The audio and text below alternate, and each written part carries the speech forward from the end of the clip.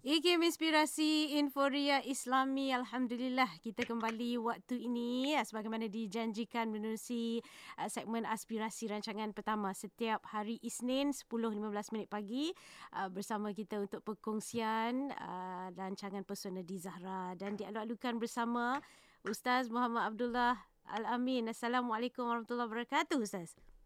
Waalaikumsalam warahmatullahi wabarakatuh. Selamat Hari Raya Aidilfitri. Maaf zahir batin, Ustaz. Selamat. Sama-sama. Alhamdulillah. Ustaz, macam mana sambutan Hari Raya? Katanya Ustaz lah orang yang paling kelang kabut sekali kan? Saya malam raya baru sampai. Maksudnya maknanya ke Malaysia daripada bantuan ke Palestin. Masya Allah. Jadi sampai tiba-tiba raya kan. Jadi agak tiba-tiba raya. Agak terkejut lah orang kata kan, sebab kita menyangkakan kan, tapi tak apa, Alhamdulillah apa pun sempatlah hari raya tu di tanah air ya Ustaz. Masya Allah. Alhamdulillah. Jadi bagaimana kita kongsikan tajuk kita minggu ini, tangani konflik keluarga ataupun family di bulan mulia, Ustaz. Mungkin sebagai pendahuluan, apa dia agaknya selalunya konflik-konflik dalam keluarga. Mungkin Ustaz nak berikan pendahuluan, insyaAllah. Silakan. Okey, bismillahirrahmanirrahim. Assalamualaikum warahmatullahi wabarakatuh. Alhamdulillah wassalatu wassalamu ala Rasulillah wa ala alihi washabbihi wa man tabi'ahu wa man nasara wa wala. Terima kasih Allah DJ Kak Mas. Seterusnya kepada seluruh ibu-ibu, akak-akak, ayah-ayah serta abang yang saya sayangi dan saya doakan yang kebaikan sekalian. Jadi pertama syukur kepada Allah Subhanahu wa taala pada kesempatan yang berbahagia ni, pada pagi yang bahagia ni kita bersama dalam Pesona D'Zahra. Dan pagi ni kita masih dalam mood hari raya. Cuma saya nak kongsikan mengenai apa kita panggil sebagai konflik pada hari raya. Okey. Bila kita sebut mengenai konflik, okey, biasanya kalau kita tengok takrifan konflik adalah perselisihan pendapat antara dua orang paling kurang. Dia tak seorang-seorang Maknanya kalau kita panggil konflik interpersonal maknanya bukan seorang-seorang. Seorang tu kira macam sendiri-sendiri lah kan. Ataupun pihak-pihak yang maknanya mempunyai sistem nilai berbeza dan sebagainya. Okey. Jadi bila pada hari ini saya nak kongsikan satu perkara yang bila kita sebut konflik biasanya kita akan tengok orang lain. Maksudnya kita akan tengok macam okey, dia ni saya tak sukalah. So macam mana saya nak buat? Typical punya nasihat, sabarlah. Okey. Dia ni teruklah perangai. Okey. So apa nak buat? Sabarlah. Okey. Tapi pagi ini saya nak kongsikan mengenai bagaimana kita nak tengok mengikut hadis Nabi SAW ada perkara-perkara yang disebut sebagai mazmumah badan. Okey. Ada mazmumah hati. Okey, ini banyak dibahaskan ustaz-ustaz. Mazmumah hati ni contoh macam katakanlah sombong, sifat sombong kan, sifat maksudnya bakhil dan sebagainya. Tapi ada kita sebut sebagai mazmumah badan. Maksudnya badan kita ni dilahirkan dengan keadaan yang berbeza. Okey, setiap orang tak sama. Okey, jadi maknanya paling kurang kita tahu mengenai diri kita. Ni kita nak tengok maknanya refleksi diri kita mengenai perkara ini biar kita sedar. Dan bila kita sedar, kita boleh memperbaiki diri kita dalam menangani konflik. Sebab Kak Mas kita takkan boleh kawal benda yang berlaku di keliling kita. Betul. Kita boleh kawal respon kita. Ya, betul. Okey, contoh hari ini tiba-tiba satu orang datang marah-marah, apalah gini, kita tak boleh kawal dia. Dan dia ada reason dia ada dia punya alasan dia kenapa dia boleh jadi macam itu. Yang kita boleh kawal adalah respon kita balik. Okey, sama ada kita pun nak merespon macam dia juga, kan? Ataupun kita respon yang lebih matang kita panggil kan. Setelah bertahun-tahun mendengar Pesona D'Zahra, so kita ada respon yang lebih matang. Okey, baik. Okey, saya suka memetik satu doa yang diajar oleh Nabi SAW, iaitu 8 rangkaian doa. Saya yakin semua kita dah hafal doa ini. Cuma pagi ini kita nak tengok bagaimana sebenarnya maksud doa ini daripada sudut ada kesedaran pada kita tu. Okey. Dalam hadis satu ketika Nabi SAW melihat satu orang sahabat bernama Sayyidina Abu Umamah. Okey, Sayyidina Abu Umamah radhiyallahu anhu wa arda duduk dalam Masjid Nabawi. Rumah Nabi ni dekat sebelah dengan Masjid Nabawi. Mana jengah saja sampai masjid. Jadi Nabi tengok Abu Umamah dengan mukanya yang murung, duduk dia, kemudian Nabi pun menyapa, wahai Abu Umamah. Semua macam waktu duha macam ni lebih kurang, semua orang maksudnya sibuk untuk bekerja. Kenapa kau duduk murung? Maka apa kata Abu Umamah? The sadness and cowardice, maksudnya ketakutan, kerisauan, kesedihan mengongkong aku, wahai Rasulullah. Maka Nabi SAW kata, okey, mau tak aku ajarkan kamu satu doa yang akan menghilangkan maknanya benda-benda ini. Maka Nabi SAW mengajarkan doa yang sangat masyhur, bagus sangat untuk diamalkan, iaitu Allahumma inni a'udzubika minal hammi wal hazan wa a'udzubika minal ajzi wal kasal wa a'udzubika minal jubni wal bukhl wa a'udzubika min ghalabatid daini wa qahri rijal. Okey, saya melihat doa ini dan lafaz yang dituturkan oleh Nabi SAW dalam hadis yang mulia ini, iaitu ada perkataan dipanggil very specific, iaitu Nabi SAW menggunakan partikel alif lam, ataupun kalau kita dalam bahasa Inggeris sebagai the. The ni very specific. Allahumma inna a'udzubika minal hammi wal hazan. Aku berlindung kepada Allah Subhanahu wa taala daripada the sadness. The sadness, bukan umum sadness, tapi the sadness. Okay, dan bila kita melihat mana perbahasan mengenai hadis ini, kita dapat lihat rupanya ada yang disebut sebagai mazmumah badan. Mazmumah badan ni ada orang-orang yang lahir inborn, dia lahir dengan benda-benda, ada kelemahan tu dalam diri dia. Dia tinggal tunggu trigger saja. Benda-benda trigger akan menyebabkan dia mudah jadi benda itu. Apa mazmumah badan? Kita tak cerita mazmumah hati pada hari ini, kita cerita mazmumah badan untuk kita faham konflik dalam rumah tangga, terutama dalam hari raya ini. Yang pertamanya, ada orang yang Allahumma a'udzubika minal hammi, dia mudah untuk jadi sedih. Al-hammi ni kesedihan pada benda yang lepas. Dia grounded dengan benda-benda yang past oriented, cerita-cerita sedih yang lepas. Kita boleh tengok orang jenis macam gini, dia akan bercerita benda yang sama berulang-ulang, beratus kali ataupun beribu kali mengenai kesedihan-kesedihan yang dia lalui. Dan orang macam ini dipanggil mazmumah badan. Dia kena sedar, dia kena ada awareness bahawa ada benda macam ini, dan benda macam ni kalau tak dia tak berapa sihat daripada sudut maknanya penampilan kita, cara kita berhubung. Dia akan cerita sedih saja. Hari ni kalau bergaduh dalam rumah tangga, dia tak boleh move on. Benda-benda yang mungkin suami buat 20 tahun lepas pun boleh diungkit. Dan kita kena sedar benda ini. The sadness, al-hammi ni, maknanya orang yang ada the sadness yang memang grounded pada diri dia. Okay? Itu yang pertama. Yang keduanya al-hazan. Al-hazan ni kesedihan. Sedih, risau. Yang macam mana? Al-hazan ni pula adalah yang present dan juga yang future. Dia berbeza dengan al-hammi. Al-hammi ni benda-benda yang past oriented. Sedangkan al-hazan ni yang sekarang, musim sekarang. Ada tak DJ Mas pernah jumpa orang yang kita panggil sebagai kalut? Kau ni kalut sangatlah. Tiba-tiba gaya macam mana dia? Jenis macam tu. Ada. Ada kan? Jenis tanah badan dia macam tu. Kita panggil. Itu dia panggil mazmumah badan. Dia rungsing dia pada yang sekarang dan juga akan datang. Macam mana ni? Macam baru ni tiba-tiba gaya kan? Maksudnya saya sampai tiba-tiba gaya. Tiba-tiba, macam mana ni? Kita order ayam petang Isnin baru sampai. Tapi Senin tu dah gaya. Macam mana ni? Panik. Panik. Itu al-hazan. Ada jenis orang macam itu. Okey. Sebab itu bila kita sebut mengenai konflik dalam rumah tangga, saya suka nak ajak untuk kita ada awareness mengenai diri kita dulu. Ada jenis kita macam tu. So kalau kita jenis al-hazan ni pula, maknanya kita kena faham, aku jenis macam gini. Kadang-kadang respon aku ni boleh menyebabkan ada konflik dalam rumah tangga. Okay, atau konflik dalam keliling kita tu. Maka kita akan cakap, kenapa kita ni freak out? Relax sudahlah, tenang saja sudahlah kan. Tapi ada orang yang jenis macam tu. Jadi kalau kita tahu diri kita tahu orang lain, kita kena faham benda itu. Okey. Yang ketiga, Allahumma inni a'udzubika minal hammi wal hazan wa a'udzubika minal ajzi wal kasal. Ajzi ni lemah semangat. Okey. Ibu kakak tuan-tuan sekalian, lemah semangat di sini ada orang yang semangat dia tak kuat. Dia mudah mengalah. Dia tak boleh buat benda susah. Benda susah sikit dia akan give up. Ada jenis orang macam gini.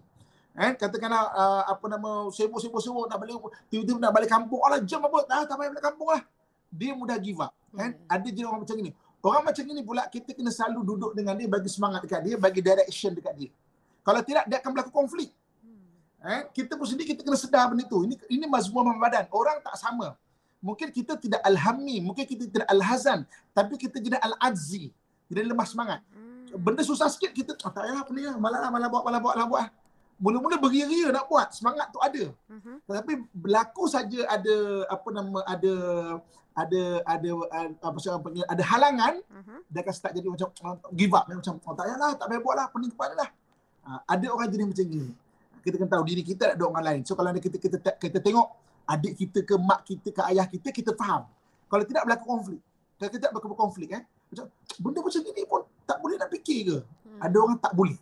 Sebab dia mazmumah badan dia. Memang inborn dia jenis macam gitu. Yang keempat, Allahumma inna a'udzubika minal hammi wal hazan wa a'udzubika minal ajzi wal kasal. The laziness. Al-kasal, the laziness. The myth of the laziness memang wujud. Misteri kemalasan memang wujud. Dan benda kemalasan, myth of the laziness, maksudnya benda-benda kemalasan ni setiap orang tak sama. Dan DJ Kak Mas, ada orang yang memang the laziness dia agak tinggi. Benda ni tak ada siapa tahu. Mak bapak kita tak tahu, siapa-siapa pun tak tahu, cikgu kita tak tahu. Yang kita kena ada kesedaran. Kita dengan Allah saja tahu. Allah Maha mengetahui dan kita saja tahu. Aku sebenarnya duduk kat kursi ni bukan penat sebenarnya, tapi ada malas. The laziness itu. Ada orang hari ni bagi alasan macam-macam sebab tak nak buat, tapi sebenarnya dia memang ada kemalasan kat situ. Sebab tu benda ni kita kena ada kesedaran. Kita kena tanya diri kita. Ada orang yang kadang-kadang maknanya memang tak nak buat kerja, rumah pun tak nak, kan?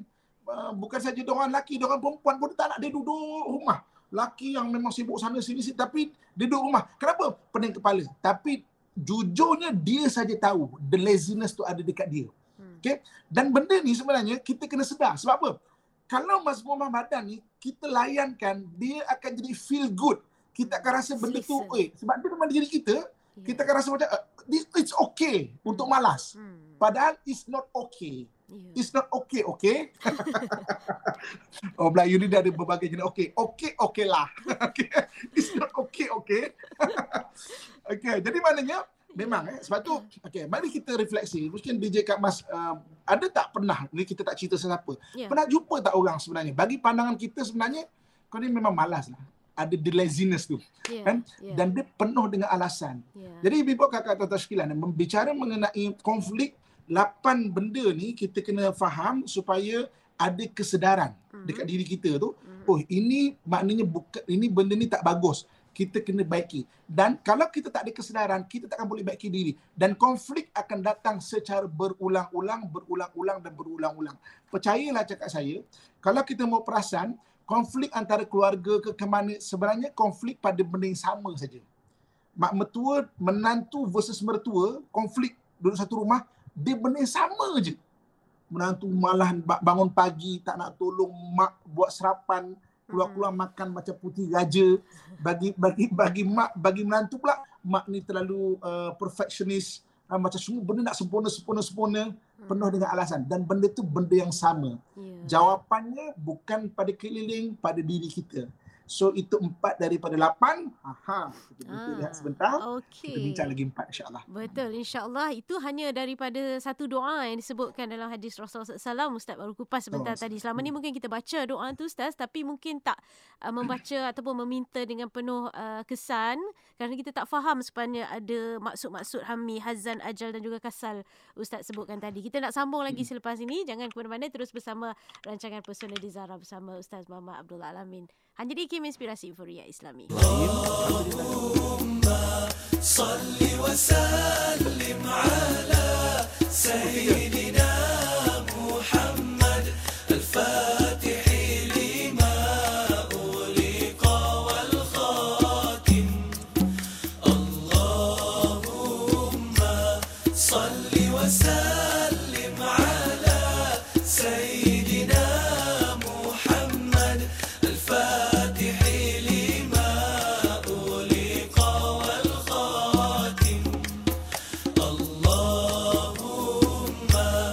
صل وسلم على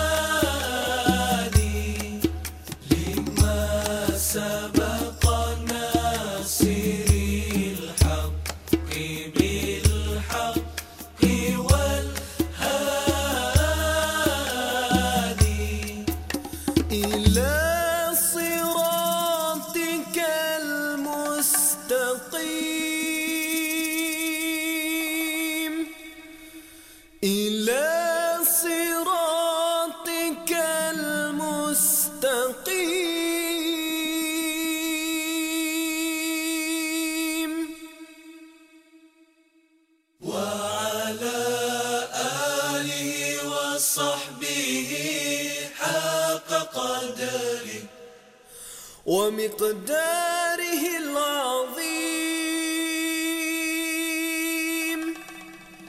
ومقداره العظيم اللهم صل وسلم على سيدنا محمد الفاتح لما أغلق والخاتم اللهم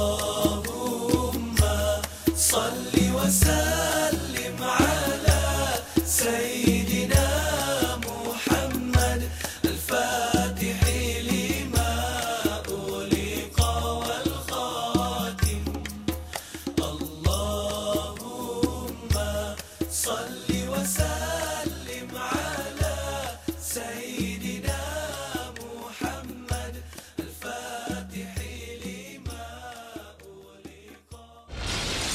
Kuala Terengganu 100.2. Alhamdulillah, anda masih lagi bersama rancangan Pesona D'Zahra bersama dengan saya pagi ni, bukan dengan Yati bertemankan Kak Mas. Kalau Ustaz Muhammad ni semua orang dia kakakkan dia. Dan Alhamdulillah kita bercakap Semua orang tentang dikakakkannya. Semua orang dikakakkannya.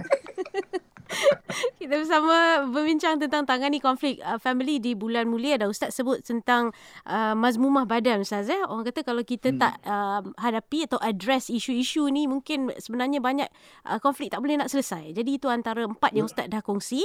Ustaz nak sambung, silakan Ustaz. Okey, dalam hadis ini Nabi SAW mengajar kepada kita mengenai 8. Bila kita kaji mengenai hadis ini daripada para muhadithin, kita boleh tengok perbahasannya menjurus kepada apa yang disebut sebagai mazmumah badan. Dia bukan mazmumah hati. Mazmumah hati dari perbahasan dia. Mazmumah badan ni maknanya inborn, orang lahir ada benda itu. Kan? Okey. Jadi maknanya 4 daripada dia kita dah tengok tadi, the laziness contohnya kan. Sebab itu kadang-kadang kita tengok menantu kita, anak kita contohnya kan. Dia didisiplinkan dengan sekolah contohnya kan. Jadi dia diubat, dia punya the laziness, kemalasan tu telah diubat. Tapi sebab itu mazmum badan dia, sampai satu masa dia kalau tak ya terbentuk balik the laziness tu atau kemalasan tu. Sebab itu kita kena faham, kita kena selalu ingatkan. Dalam Quran Allah sebut bahawa orang beriman itu maknanya adalah orang yang watawassaw bil haq watawassaw bis sabr, atau maknanya orang berpesan-pesan kepada kebenaran, berpesan-pesan kepada kesabaran. Maknanya kena selalu kita berpesan-pesan mengenai perkara-perkara ini. Okey. Kemudian yang keenam. Yang keenam, ada orang yang jenis dipanggil 5, maaf. Yang kelima lepas the laziness tu, Nabi SAW menyambung wa'uzbika minal jubni wal bukh. Maknanya pengecut. Maksudnya dia punya risk tolerance agak rendah. Okey, dia punya risk tolerance agak rendah. Okey, kita tak boleh bandingkan semua orang sama. Ada orang Kak Mas untuk menukar lampu pun dia tak berani nak manjat. Kan? Isteri dia lebih berani untuk manjat tangga, menukar lampu. Selain daripada kita check the laziness tadilah. Kan? Mungkin juga the laziness maknanya ada kemalasan di situ menurut alasan. Diguna alasan takut. Tapi kadang-kadang memang ada orang yang ada al-jubni, maknanya dia ada cowardliness, maksudnya ada rasa pengecut ataupun dia panggil risk tolerance agak rendah. Ada orang tak sama. Ada orang cakap, apa punya lelaki ni, bini yang tukar lampu tu ada jenis macam itu. Itu benda kita kena sedar. Kalau kita tinggi kita punya al-jubni ni ataupun pengecut ini, bila ada kesedaran barulah kita boleh develop untuk baiki macam mana. Kalau tak ada kesedaran, kita akan feel good dengan benda itu. Sampailah Abang Jamil tu sampai meninggal pun kita akan baiki diri kita. Okey. Kemudian yang keenamnya adalah al-bukhl. Al-bukhl ni maknanya bakhil. Bakhil bahasa Melayu pun menggunakan perkataan sama. Al-bukhli iaitu al-bakhil, itu dia agak berkira. Kan? Berkira soal kewangan. Sebab itu dalam rumah tangga ataupun adik-beradik sekalipun, ada kadang-kadang abang, kakak, adik yang ada al-bukhli ini, ada bakhil, ada berkira. Memang orang yang sama je keluar untuk belikan kuih lah, belikan apa semua. Dia tak tahu je kan. Jadi kena ada rasa kesedaran, kena ada rasa awareness. Maknanya ada awareness lah, ada kesedaran benda ini ada kat dalam diri, dan kena diubah benda itu. Okey. Kemudian yang ketujuh, wa'uzubika min ghalabatid dain, daripada bebanan hutang. Okey, Kak Mas, pernah jumpa tak orang yang kaki berhutang? Dia tak ada apa-apa pun dia suka nak meminjam orang. Ada orang jenis macam ini. Tabiat. Dan hidup dia mazmumah badan. Ada orang berhutang, ada orang yang mazmumah badannya suka berhutang. Ada perbezaan Sebab orang kadang-kadang berhutang ni benda yang dibenarkan dalam syarak. Dalam Quran Allah sebut, idza tadayantum bidainin ila ajalin musamma faktubuh. Kamu berhutang di satu tempoh, maka naklah kamu tulis. Mana hutang tu adalah benda yang diharuskan. Sebab orang kadang-kadang dia ada maksudnya ketidakcukupan itu dan ini Tapi ada jenis orang yang suka berhutang. Dia suka membeli benda-benda yang bukan keperluan dan berhutang. Ini disebut sebagai ghalabatid dain. Akhirnya dia terbeban dengan hutang. Hutang sana, hutang sini. Dia take for granted. Ambil ringan berhutang yang dibuat. Ada orang jenis-jenis macam ini. Ada ini mazmumah badan. Kalau kita tengok suami, kita jenis macam ini. Apply kat kredit, pakai-pakai tak nak bayar. Kita guarantor, kita pula yang kena. Pinjam tu, nama kita guarantor. Kita yang kena kejar dengan bank. Ada orang jenis macam ini. Okay, itu kena ada kesedaran. Tuan punya diri ada kesedaran. Berapa ramai hari ini adik-beradik bergaduh antara sama-sama adik-beradik, konflik dalam rumah tangga kerana benda ini. Yang kita tak ada satu awareness, kesedaran, mazmumah badan adik kita, abang kita, kakak kita, walaupun lahir daripada rahim yang sama, tapi kelemahan badan tak sama. Okey? Dan yang terakhir, yang ke-8, iaitu waqahri rijal. Waqahri rijal ni maknanya pengaruh tidak wajar seseorang. Pengaruh tidak wajar seorang ni, Bibi kakak sekalian, adalah orang yang dia hidup dia suka dapat direction. Suka dapat direction. Maknanya orang cakap buat macam ni. Okey. Awak cakap je, saya akan buat. Dia ada positive side dan ada negative side. Okey. Sebab tu saya suka maknanya ingatkan maknanya wawarkan. Kadang-kadang kita ada satu orang anak yang pada kita, anak kita sangat bagus sebab ikut cakap kita. Daripada kecil dia ikut cakap kita, dia ikut cakap kita. Kita cakap jangan buat macam ni, dia takkan buat. Duduk dia akan duduk. Bangun dia akan bangun. Sampai sekolah menengah dia tetap ikut cakap kita. Sampai sekolah universiti dia memang anak yang bagus. Takrifan bagus tu taat. Takrifan bagus tu sebab apa? Dia ikut cakap kita. Rupa-rupanya dia itu adalah orang yang memang jenis dia adalah maknanya memerlukan arahan. Dan ketika dia berkahwin, yang rapat dengan dia adalah isteri dia, maka dia akan ikut arahan isteri dia. Dan kita akan cakap, anak saya dah berubah, Ustaz. Dulu dia anak yang sangat bagus, ikut cakap saya. Selepas dia berkahwin, dia dah berubah. Dia ikut cakap bini dia.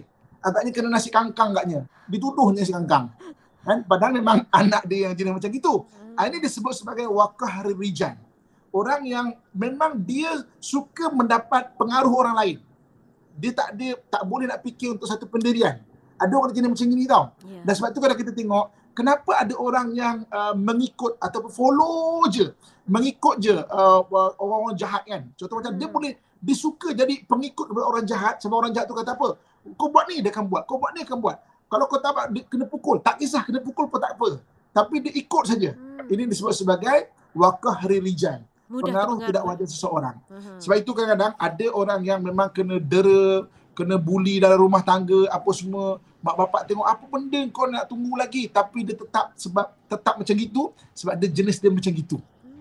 Jadi maknanya doa ini, Nabi SAW ajarkan kepada kita, semuanya ada very specific, ada partikel alif lam ataupun de di sini, supaya kita faham bahawa ada orang yang jenis mazmumah badan dia begini. Jadi dalam rumah tangga kita, ibu kakak, tuan-tuan muslim-muslimat yang saya sayangi dan saya doakan kebaikan sekalian, akan ada berlaku konflik-konflik.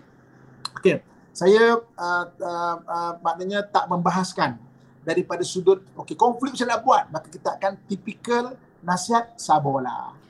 Okey, tapi kita cerita memahami. Okey, faham bukan bermaksud kita setuju, tapi faham dia akan menjadikan degree kita memandang itu lebih adil dan matang. Contoh, katakanlah kita tengok ada adik kita, memang kita tengok memang kita pada kita dia ada the laziness. dia ada mazmumah badan dia memang malas contohnya kan. Maka orang akan anggap degree kesalahan 100%. Memang pemalas, punya menantu, tak mau tolong apa punya, mana kita akan degree kesalahan. Tapi kalau kita faham, dia memang ada kelemahan di situ. So tanggungjawab kita membimbing dia untuk rajin. Maka kita akan ajak dia sama-sama. So maksudnya, faham bukan bermaksud kita setuju. Tapi faham menjadikan kita punya degree melihat kita lebih matang. Contoh katakanlah macam tadi kan, anak kita. Ramai orang cakap, Ustaz, anak saya ni orang anak yang baik. Dia kahwin, dia berubah, Ustaz. Rupanya, jenis dia tu adalah wakahari rijal. Dia suka mendapat direction daripada orang. Kalau dia tak dapat direction, dia memang tak boleh bergerak. Dia boleh duduk diam. Jadi kalau isteri dia cakap, bang pergi sini, dia kan pergi. Bang, tahun ni kita payah balik pada rumah mak ayah abang. Okeylah. Rupanya dia jenis macam itu.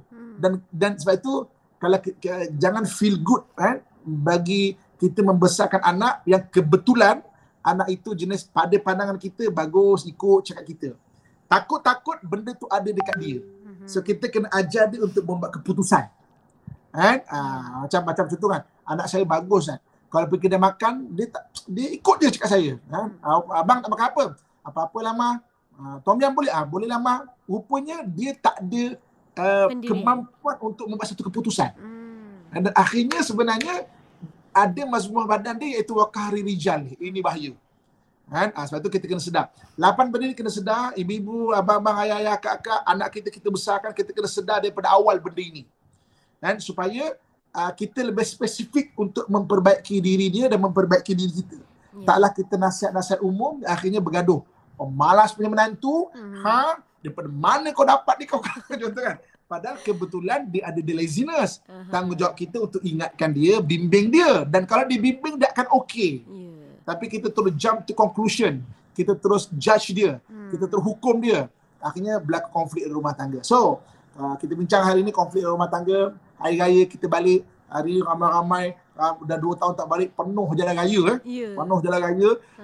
Tapi bila sampai-sampai, perselisihan itu.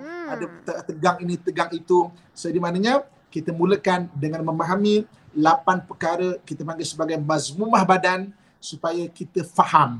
Macam saya sebut, faham bukan bermakna kita setuju, tapi menjadikan kita lebih matang dalam cara kita memandang. Wallahu alam, insya-Allah.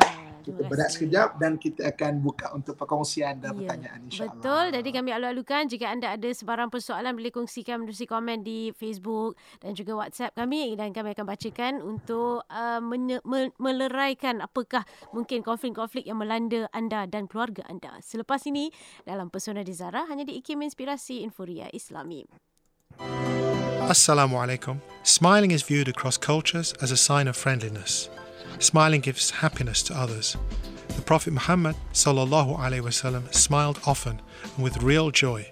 Let's follow this simple sunnah and gain all the benefits that come with it, inshallah. I'm Abdulaziz Ahmed Fredericks, sharing with you a smiley message on IKIM. Radio IKIM memberi anda pengisian terbaik di waktu pagi bersama Pian dan Lukman. Warna pagi IKIM setiap Isnin hingga Jumaat 6 hingga 10 pagi. Anda terus lagi bersama waktu ini dalam Pesona D'Zahra bersama Ustaz Muhammad Abdullah Alamin dan saya Kak Mas. Dan kita nak berbincang ataupun berkongsi persoalan daripada anda berkenaan tajuk kita ya. Ustaz dah jelaskan tadi tentang tangani konflik family di bulan mulia, ambil kesempatan bulan mulia Ustaz Muhammad ya. Jadi saya nak kongsikan antara persoalan yang pertama. Assalamualaikum Ustaz. Allahu Akbar. Cik Ahmad saya kira katanya bagaimana nak tangani keluarga yang sering bersangka buruk kepada anak menantunya sendiri walaupun anak menantunya baik akhlaknya. Terima kasih Ustaz. Okey. Kalau boleh lebih spesifik kan apa sangkaan buruk itu?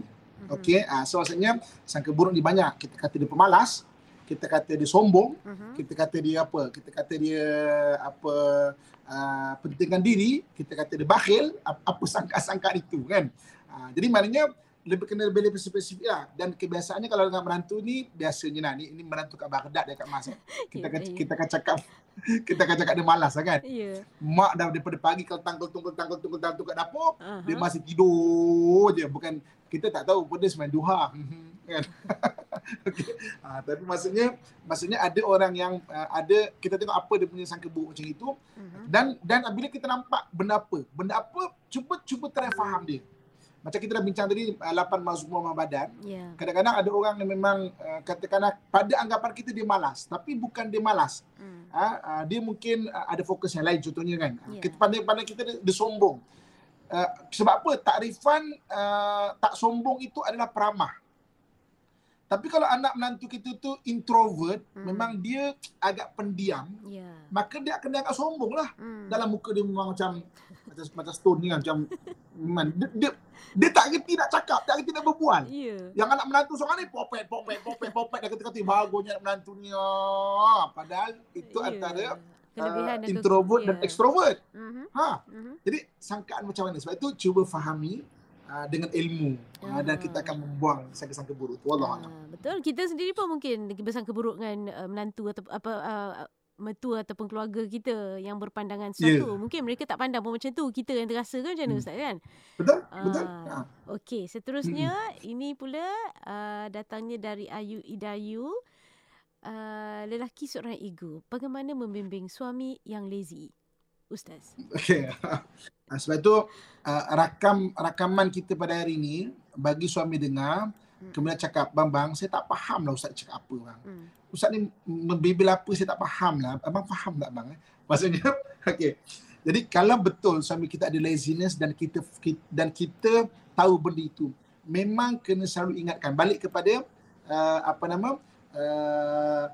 innal insana lafi khusrin illa alladhina amanu wa amilus solihat.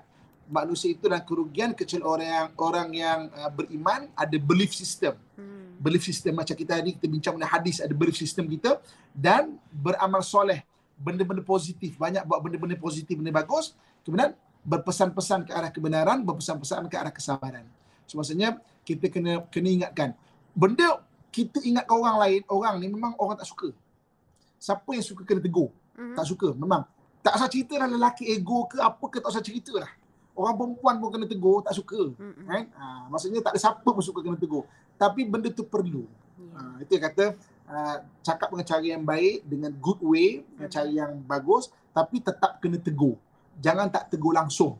Kan? Dan memang kalau orang tak tegur, orang akan akan terkejut. Saya kan pernah bawa cerita satu kisah kan. Saya selalu bawa cerita ni, kisah tegur.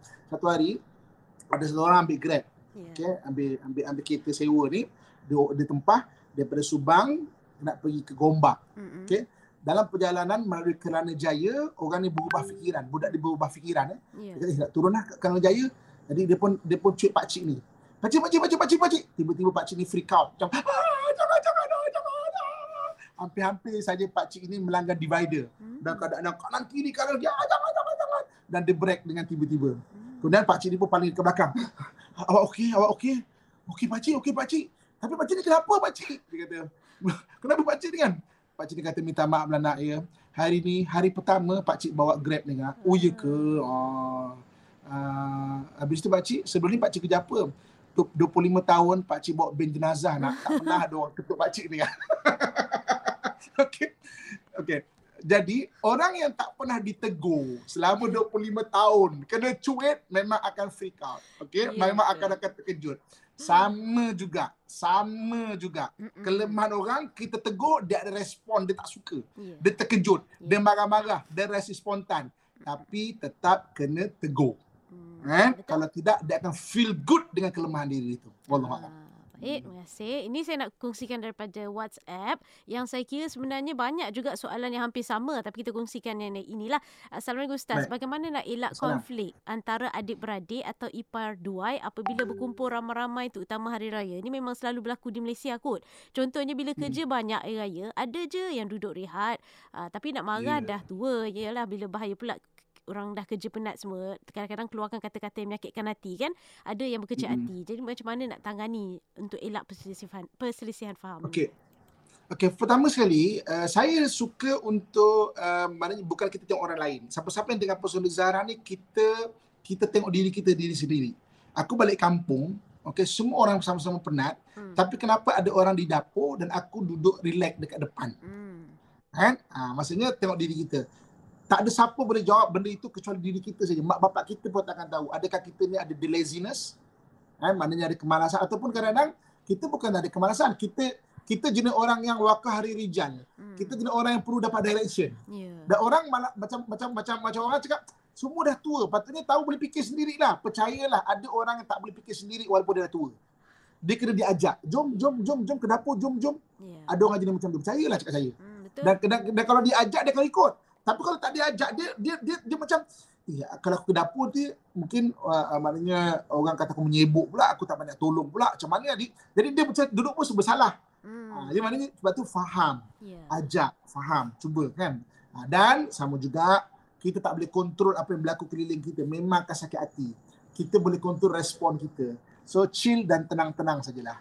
Betul. Kalau boleh kita nak kongsi ataupun raikan banyak lagi soalan, tapi Ustaz mungkin kita nak tanya Ustaz jugalah bagaimana sebenarnya kadang-kadang dalam kita sebenarnya perlu memahami, dan nak memahami tu perlu ada ilmu macam yang Ustaz sebut ni. Kalau tak ada ilmu ni semualah kita akan mula bersangka-sangka dan akhirnya tak menyelesaikan pun apa-apa konflik.